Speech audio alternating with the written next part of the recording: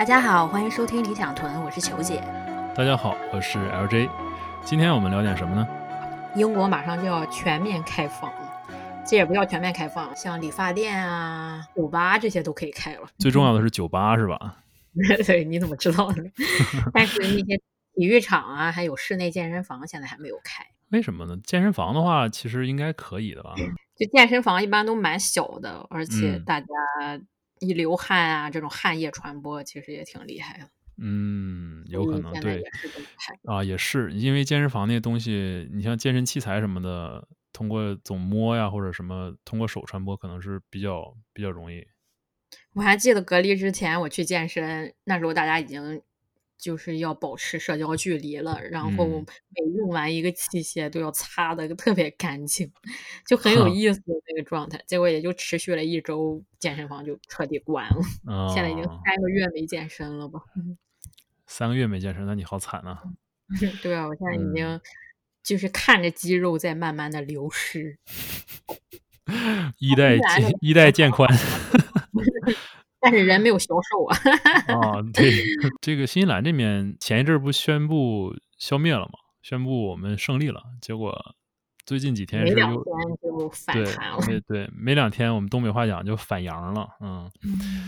就是但是都是从外面过来的，目前还没有社区传对，播。目前还没有证据说社区传播，所以嗯。现在就还好，大家也都比较安心。现在什么商场啊，这些地方人有时候也挺多的，英国真的是人山人海，感觉就啊，是从1个月之前吧，就自从温度回升以后，整个公园儿里真的是都没有插脚的地方。然后这2天商店重新开业以后也是，哇，整个嗯。牛津街啊，还有摄政街，到处都是满满的购物人群，就有点这个挺像报复性消费一样。这个挺有意思的，就像我这边我新来一个朋友，他去了新西兰那边比较高级的饭店 Masu，然后跟我说啊，一点都看不出来经济不好，说 Masu 那个都人很多啊，都满。我就在想这个问题，其实我感觉能去 Masu 吃饭的，可能不太在乎他的存款足够去 Masu 吃饭，然后他不太在乎经济好或者不好，他只是在乎我1个多月没吃了，我现在要去吃。对啊，现在有啊，吃。然后但是实际上你看着一些中小型的 business，其实受打击还是挺大的。所以现在看着所谓的报复性消费，还是说首先你得有钱去消费。我记得好像你最早去英国的时候，你是要去见证历史的，对不对？当时对，是我之当时是脱前当时欧，说啊，脱欧啊，还有欧嗯，洲杯啊，对还有对对女王啊。对，去见证历史的。本来是对，想见证一些这些历史，结果没想到历史的走上了另一个进程。黑天鹅事件真是就是随时都在的这种感觉。之前打谱好的想要干的一些计划，结果来英国以后全都打乱了。嗯，包括是，来看球啊，然后还以为脱欧以后会有什么重大的改变呢，就我当时也发了条微博说，脱欧第1天醒来以后一切正常，就是没有什么巨大的对改变。对，然后不会有什么巨大改变。像疫情这种的，一开始也都没想到，以为只会在中国就嗯控制住了，结果一下子从1月份到3月，就突然在嗯。英国就爆发了一样。可能其实它一直是都在的，我们只是没有留意，有点像之前人描述历史都说 gradually then suddenly，就慢啊，慢的，然后突然这样子。对，因为你不会去看你平时不看的地方嘛，就好像有时候你天天上班走同一条路，然后有一天你突然发现，哎，这个房子有一个什么东西好特别，我之前都没有注意过，其实是差不多的感觉。这个通常你发现的时候，再往回看，你觉得哦，你通过这个结果来看到之前发生的事情，就说哦，原来这个东西我都没注意过。但是你如果真在这个事情当中的时候，你是很难发现的。但是就像我们看历史一样，也嗯是我们都是后人总结的嘛。你其实嗯。当时身在历史中的人，他完全就不知道自己竟然是在一个重大的历史事件当中。对，当你去看新闻的时候，感觉第二天天都要塌了。嗯，是。就是你把这个你可能感觉下周世界就要毁灭了一样，对吧？但是当你回头看历史的时候，你实际上并没有那么多的值得往回看的一些事件。其实真正那些事件散布的不是那么紧密，并不是说每周都会发生这种事情。但是当你看新闻或者是看一些报道的时候，你都会觉得哦，这周道琼斯跌了6点，差一点就中断，然后这个下一周怎么样的，你就觉得这些东西都特别的重大。所以说我现在都不太看这些新闻了，因为他们其实都是噪音一样的，就 noise。很久之前就不再看新闻了，主要就是媒体，因为我之前也从事媒体行业，所以比较了解这种 clickbait 的这种感觉。而且对，现在像假新闻横行的天下，有些事情到底是怎么发生的，或者它到底发生没有，你都是会产生一种质疑。然后我这时候就看新闻，你看，你想想现在假新闻那么多，那你再回看一下历史的话，你怎么知道这些历史是真的还是赢家写的历史，或者是哪一个利益方写的历史？就没有一个客观真实的历史存在，你没有办法去判定这个。对，没有办法，很难很难，因为第一是有一个东西叫做 narrative fallacy 嘛，就是叙事谬误。叙事谬误讲就是给你一些 facts， 给你一些真实的事件，然后你再把它们串起来，你会自己总结，哦，它原来是因为这个，然后导致了那个，然后再导致了那个，但实际上它们很可能是几个不相关的事件。人们总结的时候总喜欢这样。然后包括一些新闻标题的话，有些新闻人总喜欢加一些故事在里面，这样的话才有人读。就是很简单的比方，就像在这个之前在那个《黑天鹅》那本书里面，这个塔利他举了个例子，有两个故事啊，一个故事是皇上死了，然后皇后死了；另一个故事是皇上死了，然后皇后伤心死了。就是这两个没有很大区别的故事，只因为加了一个情节，你可能对后面一个感觉会不太一样，就是你能够记住，也能够就是从逻辑上可能更好记一些。这是人大脑的一种对这种故事的，就是接受能力会更强一些。人们理解东西也都是通过故事来理解东西，很多抽象的东西为什么写成寓言或者是故事，就是因为我们大脑接受抽象的东西能力是有限的，然后大家都在寻找这种故事。但是最大问题就是新闻，同一条新闻，它可能给你写成很多种东西。什么意思呢？比如说，昨天我们把萨达姆击毙了，然后这个什么什么市场，然后跌了，然后可能再过半小时他们会发同一条新闻，因为这个萨达姆被击毙了，然后什么什么市场涨了。这个是一个真实的哈，这是真实的，这是一个当时是路透社还是哪个报道的，就是时隔半个小时，同一个事件会引发他们放两个不同的那个就是不同的结论啊。当你把这些历史事件穿成线的时候，实际上都不是他们原来的样子，其实并没有什么太大的关系。更有意思的事情是一个概念叫做就是沉默的证据 （silent witness） 或者 silent evidence 沉默证据什么意思？比如说现在有一堆水手。他们是这个航海的在海上漂流好久，然后遇到一个什么灾难，然后回来了。他们会说，哦，因为我们一直在船上在祈祷，向上帝祈祷，然后我们活下来了。但是问题是，那些也向上帝祈祷了，但是没有活下来的人，他们并没有去，就是没有办法去那个 live to tell the tale，你知道吗？就是所以这就是所谓的，这不有点像幸存者偏差吗？对，有点像幸存者偏差，这就是叫这个沉默的证据嘛。没有办法证伪，你也没办法证实是真。对，之前非常喜欢读历史，我上学的时候，很多的课都睡觉，其实历史课非常认真的听啊。这很好玩，那些故事听起来对，听起来很好玩，但是实际上你想，他们都是后人把这个之前的一些 fact， 然后可能是强加的串起来，或者是怎么串起来，并没有办法去真正的说，就是了解当时发生什么。就是学历史是没有真理的嘛。我之前有个学数学的朋友，他就很纳闷为什么我们这些喜欢政治历史的人，喜欢就一个没有一个就是所谓的正确答案的议题在那讨论来讨论去的。他数学就不一样，就是他有一个公理嘛，这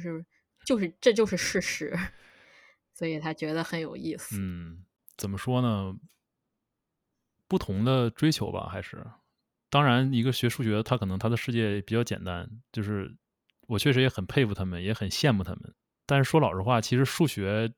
当有的时候真正被应用的时候，其实也有很多不是就是不是真理的地方，就是带引号的数学模型，尤其在经济上的，其实很多的时候都是戏剧谬误吧。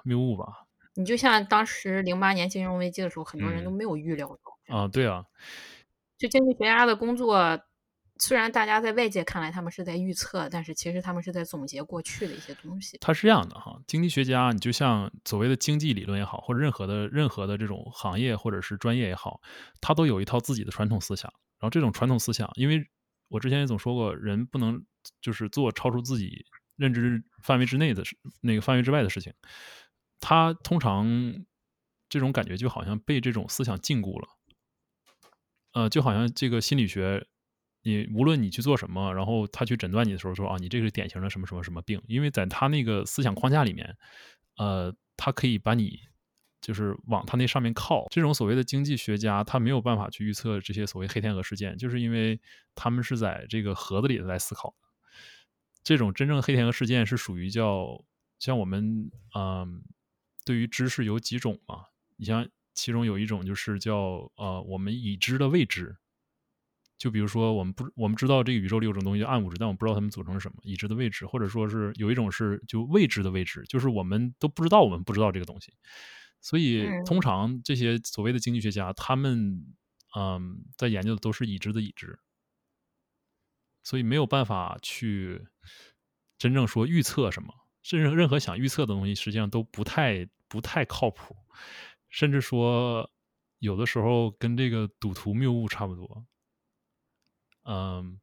赌徒谬误就是比如说这是一个 thought experiment 啊，就是比如说你有一个硬币，这个硬币呢，是一个完美的硬币。每次你去翻这个硬币的时候，就是弹这个硬币的时候，它到你落下来的时候，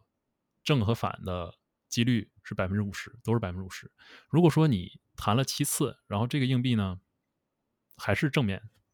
那你觉得下一个会是正面还是反面？然后大家都会觉得下一次下该一次正了。差不多应该是反面了，是吧？嗯，但是其实几率都是一但样的。实际上，你每次几率都是一样的，而且你每一次翻的时候，它都是一个独立的事件。它这对，个硬币它不会有一个记忆，说我过去翻了7次了，这回我要翻过来。但是人脑的时候，你会把这个东西加上一个 narrative，你会把东西加上一个故事。哦，这个既然是50-50，那这个已经翻7次是正面了，那可能下一次就是反面了。但是实际上并不是，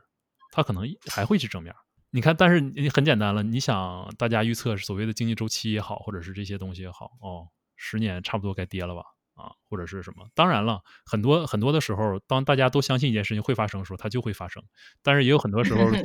对，因为就比如说，如果每个人都相信会金融危机，然后大家都把这个股市里钱抽出来，如果股市没有流动性的话，它就会跌。但是这是如果说大家都相信这个事情会发生的话，当然也有的时候，你像现在的话，最近的一个股市的就告诉我们说，有的东西很难以预测的。你现在虽然说缺乏流动性，那美联储帮你产生流动性，那现在股市就还是一直在浮在上面，没有嗯，下来，所以这种东西没法预测的。当然，然后所有的预测家就开始了说，哦，现在我们是一个经济危机的，属于这个什么什么阶段，这个阶段那个阶段，这可能还有下一波跌，然后天天就在就是这样，但实际上没有人知道下一波会发生什么，因为我们已经走进一个位置了。我们现在，如果是让它跌的话，实际上是我们在走一条已知的道路，我们知道会发生什么。但如果说不让它跌，就现在一直这么撑着的话，我们下一步就不知道会发生什么，然后不知道是什么时候会发生。所以这些东西就非常的有意思。当你就是说人的一些你刻意人为去干涉，它有可能对啊，就像也会产生一些各种就是变量太对，变量多了，太多了，现在是。对，就是很难真像这个西部世界里面那个 Rehoboam 他能做那种预测的，很难。在现实世界，就起码说现在的 AI 是做不了的，或者是人脑或者是什么 think tank 都做不了。呃，尤其你就之前我们讲过最简单的例子，这个写《资本论》，然后觉得哦，这个资本主义有这些弊病，怎么样的，结果资本主义也没倒到现在，是因嗯，为每个系统都有的自我更正的一个能力。嗯，嗯，是。当你就包括那个尤瓦尔写的《人类简史》，还有《未来简史》，嗯，他指出这个问题以对，后，有可能我们人类就会避免去发生这个啊，对呀，问题了。就对呀，它预测虽然是会是硅基生物统治碳基生物，嗯。但是人们一旦意识到这一点，可能就会去更改。对啊，因为如果有人想到的话，实际上它就属于这种已知的未知，这种情况呢，嗯。就可能它就不是黑天鹅，可能是灰天鹅。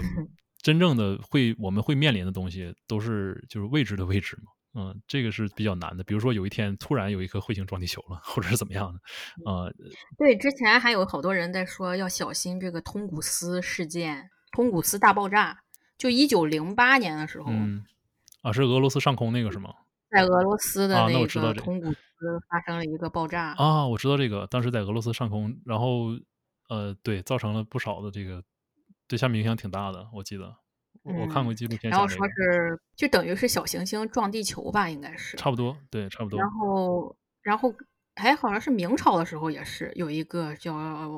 王工厂大爆炸。嗯，对，这种事件可能对于那个时代来说是一种，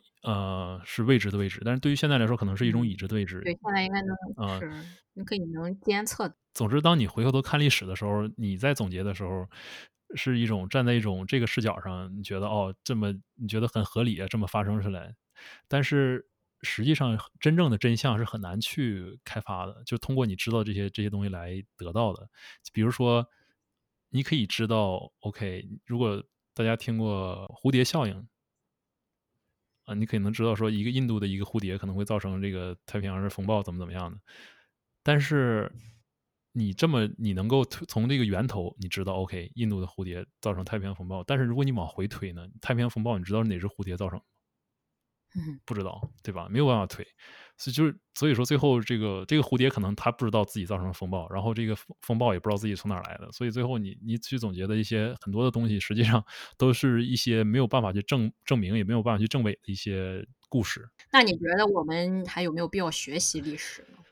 就是我现在一直发现历史就一直在重复，就像前一阵我在研究100年前的历史，像西嗯班牙嗯流感，嗯跟我们现在就差不多，然后很多独裁政党成立，就感觉人虽然知道了这些东西，但还是没有办法避免嗯，这些再次发生。我觉得学习历史呢是有必要的，但是需要看你从什么角度去看吧。学习历史，你可能并不是为了预测未来，因为未来真的是没有办法怎么太预测。但是同样，就像我刚才说的，如果大家都有这个期望，都有这个期待的话，可能这件事情就会发生。有一些事情就是大家会知道以后会把它向反向推进，那这个事情就不会发生。我觉得学习历史并不一定是因为历史就一直在重复，因为你没有办法预测它什么时候重复。而且就可以其实借鉴一下当时的人处理的方式。这个倒是真的，对，这个倒是真的嗯。啊。你可以借鉴当事人处理方式，这个是起码参考一下吧。当然，这不同时不同日了，不嗯。同时不同日，而且并不能完全相同。你需要站在一个特定的历史环境中，比方说他当时所处的环境，他所知的信息，他为什么能做这个决定，但是你而不是站在一个现代人的角度去评判他，说，他怎么不这样做？但是你如果是这么想的话，你就像你举个例子，就是08年金融危机和这次金融危机，还有之前那个2000年的 Tech Bubble，每次实际上都不太一样，而且，呃，现在我们对金融危机处理方式和08年也没什么太大区别。嗯。增加流动性，然后印钱，然后把这些钱注在股市，只不过说具体操作有些区别，可能这次美联储可能就更 hands on 一点，更比这个 Alan Greenspan 的时候更直接就去买这个 junk bond，这个叫这些公司的这些垃圾债券，这个可能是不太一样，这是也是没有办法去所谓的预测的，能做这个预测的只有他们自己，在他们自己那个学术圈里面，然后他们自己相信一套东西来做这个实验，做这个预测。嗯，所以我并不觉得真能够有多少借鉴，你能借鉴的只是说他们可能在一些固定的人可能会在一个固定的环境下，他们会做出同样的事情。你就比如说，现在美联储这些人可能都是 Alan Greenspan 的学生，然后他们可能抱着同一个思想，然后受到他思想的影响。对，然后你除非你能完全站在他的角度来考虑这个问题，那你能做对它的预测，而不是说对整体事件发展的预测。你就是你看看现在的一些运动嗯来看，就很多历史的一些雕像都被损坏了。嗯，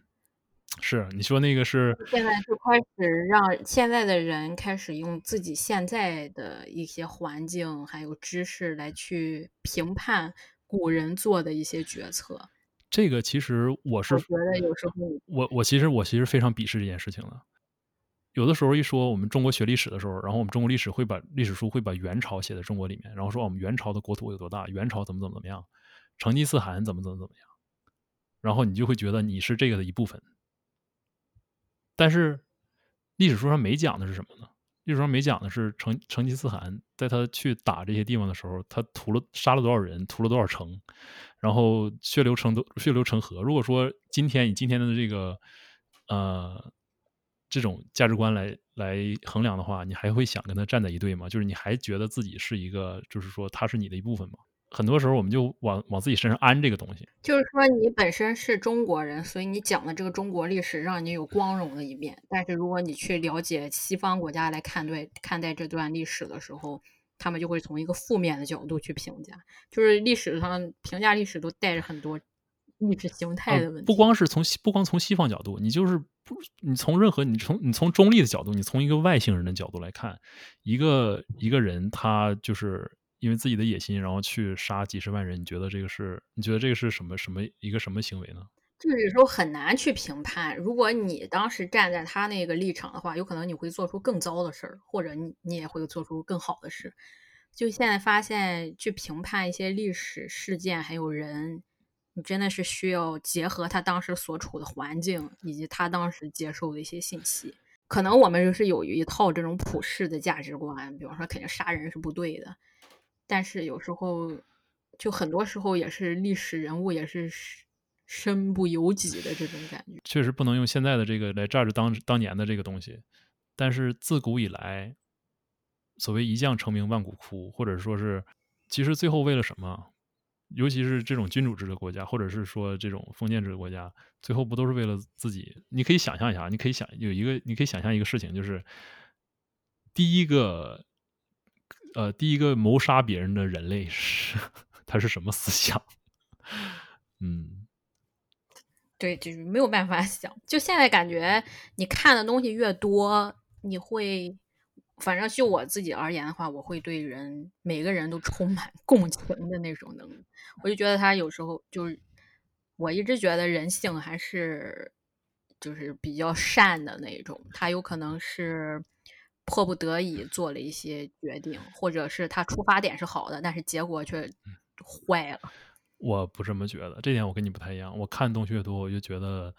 人和动物实际上是非常接近的。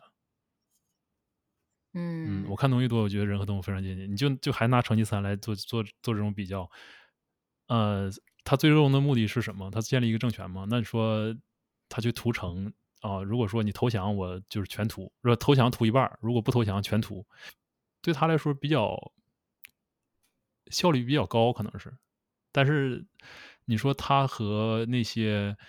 我就说人的这个理性其实是可以战胜他一些本来的动物的本性的。人之所以为人，这个 humanity 还是很重要的一个东西，而我且是人真的是可以发展这个东西的。我觉得人所谓的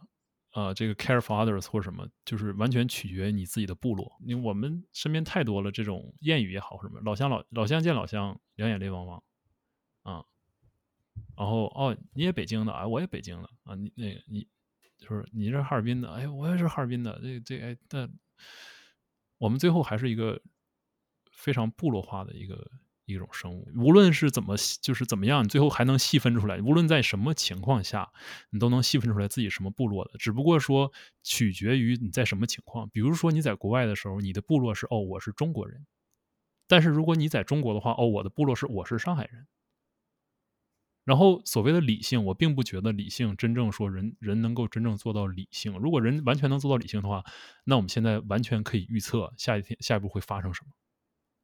就是因为人不理性，所以说我们才不能够预测具体经济会怎么走，具体就是现在很多的经济模型和这些东西都是建立在人是理性的这上面的，所以说它没有办法预测未来。其实应该我想说的是人性，应该是一种，这是叫 compassion 吧，共情能力。啊，对啊，共情能力存在于你的部落之内。对，没有，但我觉得人来看的话，总体还是相似点是大于不同的。啊，那这点是。所以现在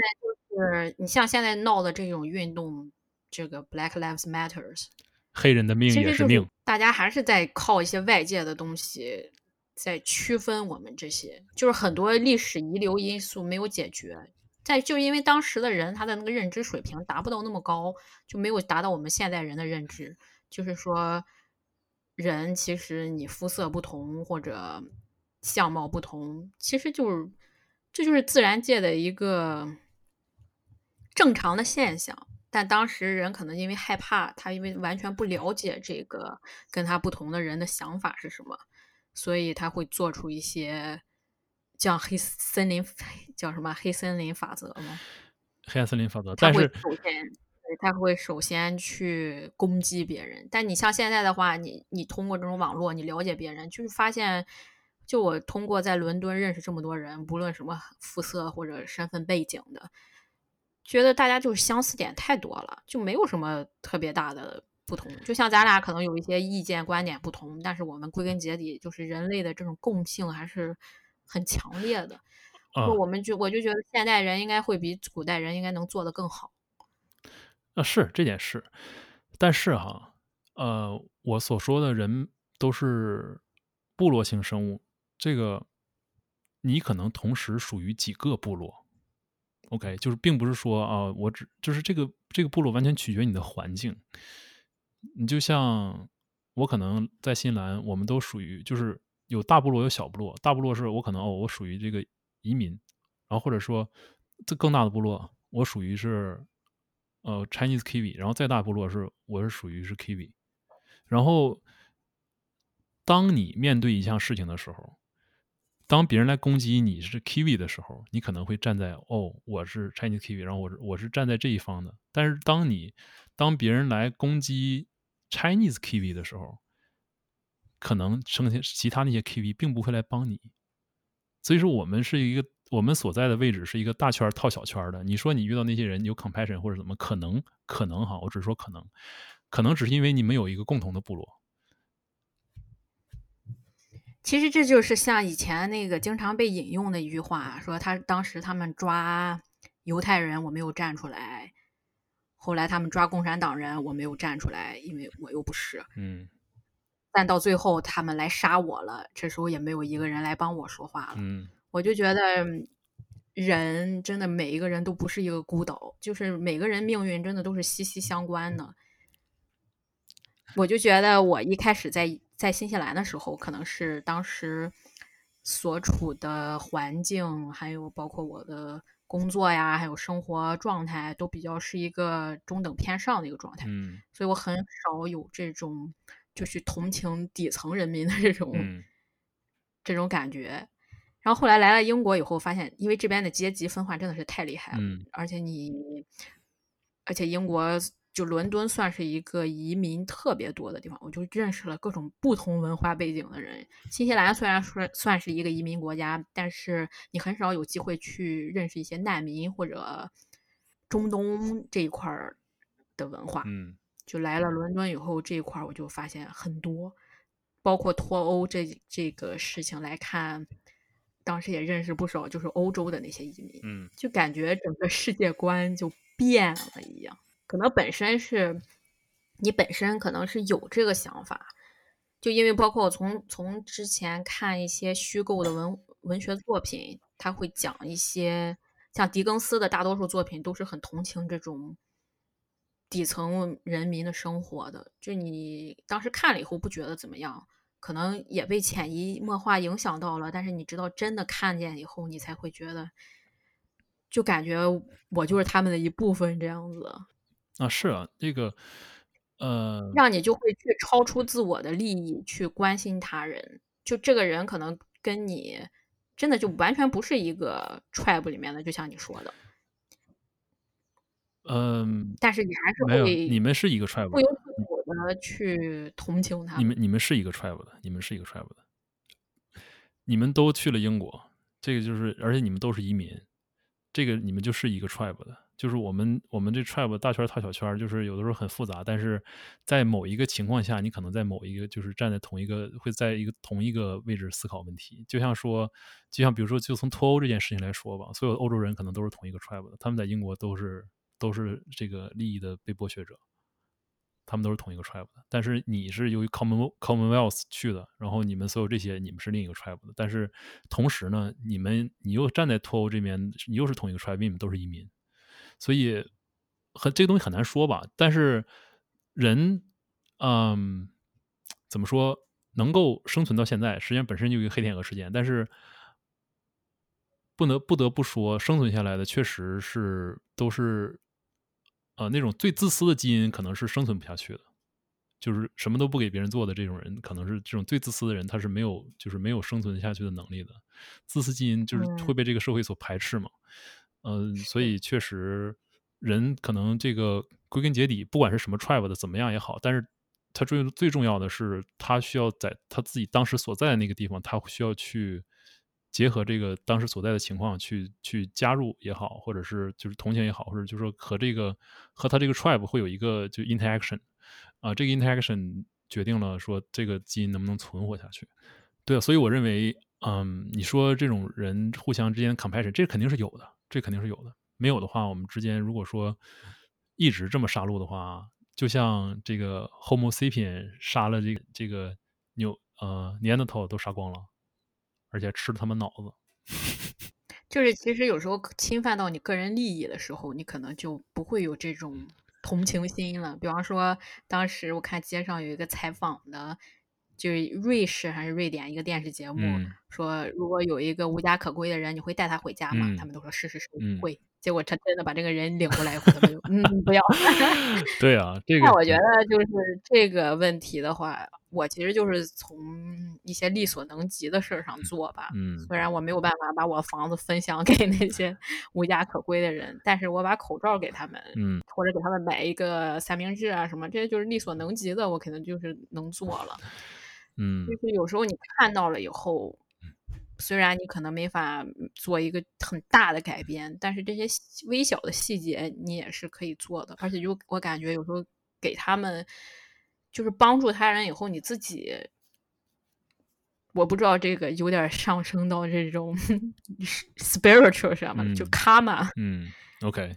就是善报吧这种。虽然我不是很相信这种东西，什么善有善报，恶有恶报的，但是很有可能这个实际上这个所谓会得到一些对，实际上善有善报，恶有恶报是非常的实用的一个东西，很简单。比如什么叫恶有恶报，就是你把一个人打死，然后他儿子过来把你打死了，这是属于恶有恶报。这个就是如果是非常 little， 因为有的时候所谓善有善报，恶有恶报，之所以说大家看不到这种 effect， 实际上是因为都不是太直接的东西。什么叫太直接？就是比如说你把他爸打死了，这就是非常直接的东西。然后他儿子肯定会告你也好，怎么样也好，就是他会想办法去复仇，这属于所谓的恶有恶报，是吧？善有善报，你可能今天帮助一个人，然后就最直接的方式帮助了一个人，第二天这人给你送了一个苹果或者怎么样的，但是通常我们在做的事情的时候，可能都是绕个圈子，最后再回来的。你可能做了很多的善事，然后也没有什么善报或者怎么样的，但是你可能有一些，比如说在圈里头，那个人我知道，那个人很好，我以前和他一起工作，然后他经常帮助我怎么样的，然后可能你下一个照包就来了，这种东西你没有办法去 calculate。对，是没有办法 calculate 的，而且这是虽然说不是说一种精神上的善有善报，并不是说天上有着眼睛看着，然后给你记个账本一样的善有善报，但是，就是拿小本本给你记上，是吧？但是确实，因为一个能够付出的人，在这个比较好生存嘛，长线来讲，因为尤其在这种小的社会里面，你干足够的坏事，这个好事不出门，坏事传千里嘛，我们中国有古话，对吧？时间长的话，你很难再去做生意的。尤其像新西兰这种地方，一旦你对认识每个人都认识你一旦你名声的那种感觉。传开了，你就很难在这就是真正的所谓的恶有恶报。之所以大家可能看不到这种，尤其这句话是中国传出来的，但是在中国却看不到，是因为中国太大了。你就像郭德纲讲的，就是你会一段相声，全国巡演的话，可以讲一辈子。啊，就是这一个道理。你是一个坏人，然后你在一个小城市，然后骗了人了，然后你到另一个城市再去干同样的事情。但是新西兰这个小社会是容不下这种的，因为它本身就这么点人口。嗯感觉像伦敦就不一样了，就像我之啊，前给你对呀、讲的这边的约会文化，大对呀、家就是消失了，对呀、反正你也找不着我。对呀、对呀、那就是大了以后，大家就感觉做坏事儿也无所谓了。啊，这就是一个就是大的部落和小的部落的区别。嗯，你很难这种几率的问题，他很难说你再去通过什么情况去报复他，所以或者是去炸着他或者怎么样的，所以对他来说，这个是他没有什么所以可以失去的。但我真觉得有时候就是像又是中国古话了，天网恢恢，疏而不漏嘛。就你早晚肯定会为你做的事情负责啊，的。对啊，是啊，就是主要看这个东西嘛，看他去做这个事情的人的这个经历是吧？比如说他有一天遇到一个超级疯狂、超级 crazy 的一个人，他可能就会就是 track him down，然后，这个就总在河边走，哪有不湿鞋？就感觉整个生命真的是充满了各种 surprise，就特别好玩儿。啊，是很好玩儿，是很好玩儿，但嗯，是很好玩儿。我们每天都在经历一些非常好玩儿的事情。我觉得能够，其实人能够活着是一件非常非常幸运的事情。实际上，你就想对，整真的是整个人类它能够活着也存在，就是一件非常幸运的事情。就是我们没有被这个宇宙中的这个过滤网过滤掉，然后活到现在，然后我们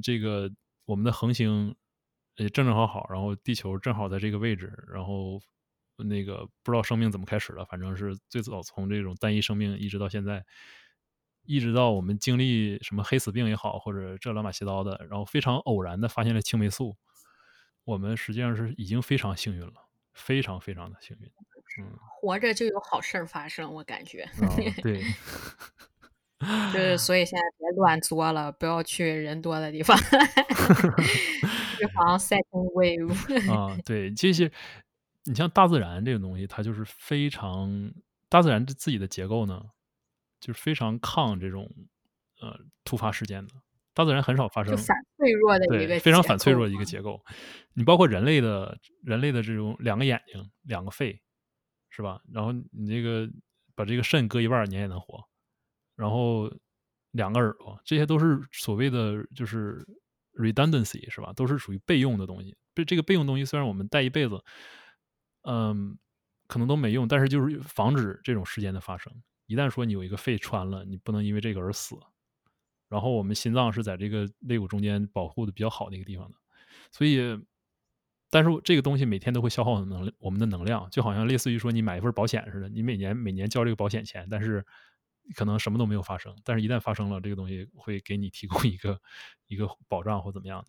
有点类似于这种感觉。对呀、再说回到刚才说历史的问题，我就想到一个就是 thought experiment，一个这种思想实对，验。思想实验，就是你可以想象一下，你在厨房的这个台面上面，你放一个冰块儿，然后这个冰块儿，你可以想象一下它化的过程。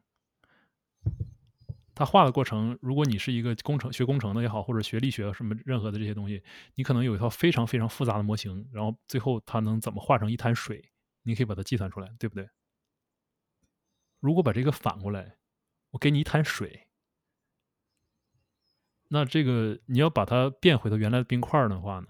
这就是有无限种可能，所以没有办法知道，嗯哼。所以没有办法知道真正最后到底怎么回事。这也是这个黑天鹅里面提到的举的一个例子。之前我们想讲的这种历史都是比较宏大的，你涉及到个人来讲的话，其实你的一些个人历史也不是那么真实。就是说人的记忆力都是对啊，也是被篡改过对啊，的。对啊，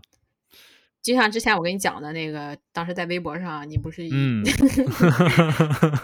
觉得你经常在艾特一个人，但发现那只不过是我自己的想象而已。对，记忆是有时候是非常不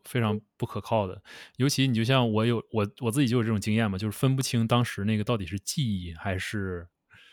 在做在做梦。梦。对，我有第二次这种体验了，就是最近又有一次。最近有一次，我前一阵车出点事故，然后，但是那保险公司可能因为疫情的原因，就是他做什么都很慢嘛，就是这个事故的估价，这个车这个修的这个维修估价一直没有出来，我就在那等了好久，等了1周多吧，然后我就印象中就不知道为什么，就是我记得我收到一条短信，然后整个维修需要花4万多。然后我就怎么都找不到那条短信，我会特意在手机翻过来调去搜索也好怎么样，就是收到，我就记得我收到我在开车的时候，而且特别特别记得特别清楚，是我在开我另一辆车的时候，那个手机在那个手机架上面，然后收到一条短信，因为当时我在开车，你没看，但是那个屏幕上那个它在屏幕上会显示短信内容嘛，短信内容就是当时这个维修厂发了一条短信说怎么样，然后修车需要42000多少多少多少。我就印象特别深，但是回头我就再也找不到那条短信了，可能是就不知道怎么出现的这个画面。你给我讲这个事儿，我都觉得呆呆物了，就感觉对，所以就是人的记忆很多梦时候是非常非常不可靠的，尤其就是大脑这个东西，还是大家都没有研究明白呢。对，大脑存放记忆的方式是一种 pattern 嘛，就是一种具体我也不太懂啊，具体我也不太懂，但是总之我已经自己经历过这是第二次这种事情了。然后再加上你有时候回忆，比如说回忆过去的时候，嗯，有的时候一些什么伤心的事儿或者什么这些东西，你可能都有的时候都记不太清，可能是因为你对，大脑它有修复的对作用，对修它是为了复的作用，帮助你不要再受到当时那种伤害，它会把这些悲伤或者痛苦的回忆都美化一下。对，是这样的。然后包括你像有一种就是这种以前上战场打过仗的人会有什么 PTSD 啊，然后他自嗯己分不清自己是在哪儿，有的时候就会瞬间就回到之前的战场，然后他就以为自己在之前的战场上面，然后就做出一些非常不太好的一些行为。所以嗯。记忆这个东西，你的个人的记忆很多的时候也不是特别的，对，真的不是很多很准确的，嗯就看你其实自己也可以就是当自己生活的一个剧作家嘛，嗯你可以去把这个记忆改一下这个 narrative，啊改一下描述方式，就自己就像一个小说人物一样，你等于自己啊，给自己在写一那这个个电影。这个说好听点儿是自我调节，说不好听的就是有点 delusional。可以是，所以我说嘛，但是我就觉得过去已经过去了，对你现在或者未来就没有影响了。我非常相信一个人经历的过去，确实会影响这个人未来的行为。就是中国最老的古话讲，就一朝被蛇咬，10年怕井绳。很多时候，但是你可以去改变这个故事的一个角度，比方这个故事它是发生了，这个事件它是发生了，嗯，但你但你可以从一个积极的角度去看待它，就没有必要把自己放在一个受害者的地位。积极的角度可能就是被蛇咬的几率可能是1%，然后我现在被蛇咬了以后，我可能未来10年不会再被蛇咬了，是吧？就是好像闪电不会在同一地方劈2次一样，是吧？说哎，我已经被是当时我就想就拿我爸妈这个事儿来说的话，就是嗯小时候因为他们忙，不照顾我嘛，嗯就是等于我是放羊式管理，自己很独立的成长起来的。嗯你可以看这个事情就觉得他们不喜欢我，不爱我，嗯因为我有段时间就是这么看待这个事情，嗯我觉得特别反感他们，什么也不管这样子。但现在就觉得可以完全从一个积极的角度来管，他们就是想培养我是一个独立自主的人，其实这也是他们的本意。就啊、是相同的事，你可以看从一个你是一个受害者的身份来看这件事，或者你是一个就是比较一个积极点儿的角度，因为这样我从我这样看待事情，原因是也是想指导一下我现在的生活，还有未来的生活，我想成为一个什么样的人，嗯，我没有必要永远做一个受害者这样子。那倒是，那倒是。但是你现在总结的是以你现在的认知总结过去的事情，在你当时是当事人的时候，你可能并不这么觉得吧。就像你说，当时你觉得啊，你爸妈怎么怎么样的，因为没有，当时你站在那个角度里的时候，你不会去想这件事儿。我是说，后来就像我24、25岁的时候，嗯我有一阵儿因为知道原生家庭这个概念，所啊以把一切都往这上面套。就我所有的一切，我就是个受害者，啊，对啊，我受害于原生家庭。不，但是这个就是也是在回头看当时的历史嘛，自己总结的就是把自己放在一个受害者位置。哦，我说我现在没有成就，全都是怪父母，真啊，的。我的意思是什么？因为我之前说的人不能做超过自己认知这个以外的事情。就是你之前在你刚刚接触这件事的时候，你父母对你这么做的时候，那个时候你的认知，你比如说是一个小号的盒子，然后当你在逐渐扩大的时候，你可能只是掌握一点知识的时候，你像你说接触的原生家庭这个概念之后，然后你觉得哦，当你的盒子比之前那时候更大一些，但是你就会用你自己已知的理论来总结这个事情。我们都是这样的，都是这样的。包括什么刚才说的经济学家啊，什么这些东西，其实都是在用这个自己盒子里的东西来总结这些事情。然后当你现在你的认知更进一步扩大的时候，你还能够返回来看说，哦，我之前是这样的，这样的，这样的。你之前之所以没有这么想，是因为你当时的认知并没有达到你现在水平。嗯，我是。个人这么觉得，我个人这么觉得。嗯，有的时候你很难说哪一项知识能够帮助你，这就是为什么很多的那些鸡汤并不工作，是因为，你如果就像说你是一个，就像比如说你大学如果学的是哲学，但你在现实生活中并没有太多经历，你没有就是发自心底所想去用这个哲学来解决自己的问题，你只是去通过学哲学而学哲学的时候，你就变成了一个所谓的（括号）学者。我来研究这些东西，都是因为我在生活中有一些问题，我想得到答嗯。案，然后我通过我去研究这个东西，我去学这个东西，完全出自于一种自发的，也并没想去影响谁，我只是至少说以我现在的认知的这个盒子来说，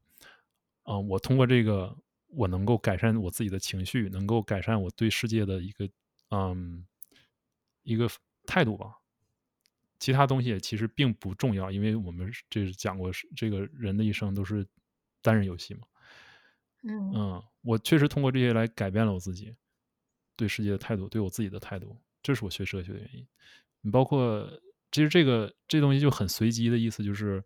你说不定在哪个知识，就是因为你可以想象一下，人的知识可能是类似于游戏里面，你如果玩过文明之类游戏的，都会知道，或者是一些战略游戏的，或者是一些角色扮演游戏都有这种类似的，就是比如说科技树。科技树，你通过一项科技，然后研究出第二项科技，然后研究第三，然后这个是一个树形的。知识有时候也是这样的，你一点点在你知识增长的时候，一点点扩展，然后互相连接，最后你对你自己的认知，然后对你之前过去的一些东西有一些总结的时候，你就突然感觉像开窍了一样的，至少对我来说是这样。但是这个东西非常的随机，你并不知道说我去跟谁学能够这样。就是我们每个人因为成长经历不同，我们看不同的东西，可能我们在不同的所谓的引号科技树上面发展，所以我单独给你一项科技，并不能够让你在这项科技上面基础上再发展出其他东西。所以就是哪报说的，就是这个 prescription 之所以不工作，就是因为这样。就有点像咱们之前说的那个，就是你认知层面达不到的话，给你一个人间最宝贵的真理，你也没有办法领悟。很简单的例子就是你的家长以他们的认知给你制定了一套计划，但是是。因为你在那个之内，你没有他们的认知，所以你没有办法去体验他们的想法。然后你的想法就是他们没有功夫理我，是因为你用你自己的认知来衡量他们所做的事情的时候，就是这样。嗯。嗯，所以说真的是一个过程，感觉就是是一个过程。不要着急，慢慢的。是一个过程，而且是一个非常随机的过程。我觉得最重要的事情，并不是说你要看多少书，或者是你要学多少东西，而是说我们人生有一些问题，你要并不是重要的，并不是答案。我们人最重要的是会问问题，而不是并不是答案，你知道吗？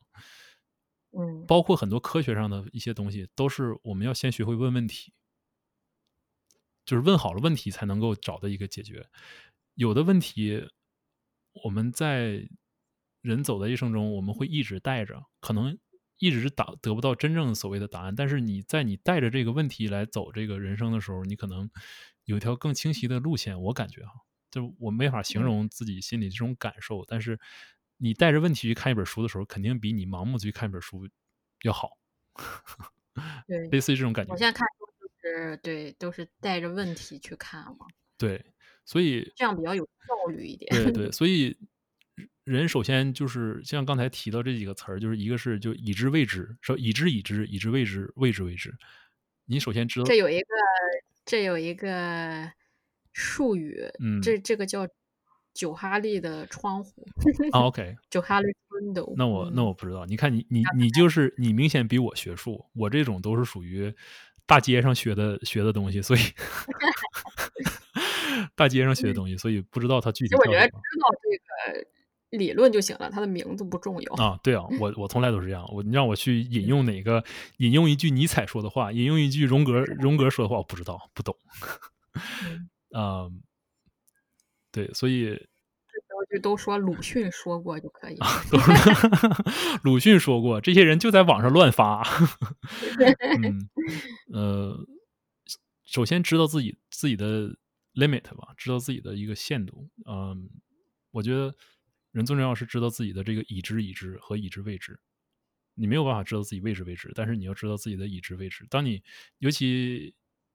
在学习过程中都有一种感觉，就是这个你知道的越多，你不知道的越多，对吧？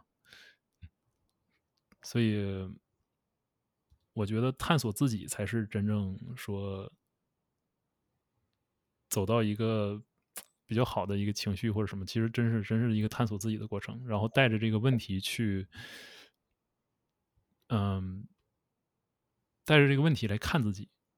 有的时候你会做一件，就是这个问题可能在你可能每个人有些问题在自己身上的一些问题，可能你给自己的生活找一个好的问题，可能一时半会儿对，可能一时半会儿没有答案，但是当有些时候你做一些事情的时候，你可能就会联想到自己这个问题，然后说哦，这个我在做这个是因为这个吗？还是因为什么？就是不知道，感觉就是脑袋上带个问号。小小的脑袋上特别有那种会有 aha moment 出现的时候，就是突然灵光一现这种，因为你一直带着问题呢，然后这时候你做事情什么的就会比较有目的性的，不是那种终日游荡无所事事的那种感觉。对，所以但是这只是我个人的感受，并不能够就是我并不是唐骏，我的故事并不能复制粘贴。还是要自己开拓一条自己的路。对，还是自己需要开拓自己的路。我觉得如果说而且我最怕的就像哪波说的，我十分同意说最怕的就是说激励了别人。千万不要激励别人。这个激励这个东西非常可怕，说老实话。你可能本来他没有这个能力，或者是超出了自己的一些能力范围的事情，然后你由于被激励，我就要去尝试，实际上自己并不是那一块料，最后半途而废。至于当你的这种激情退却的时候，你半途而废是十分可怕的。其实真正说你做什么事情，我觉得没有感情的去做，你还能坚持下来的，那才是你真正喜欢的东西。至少我这么觉得。好，那我们今天先聊到这儿吧。那我们今天先聊到这儿，下期再见。感谢收听，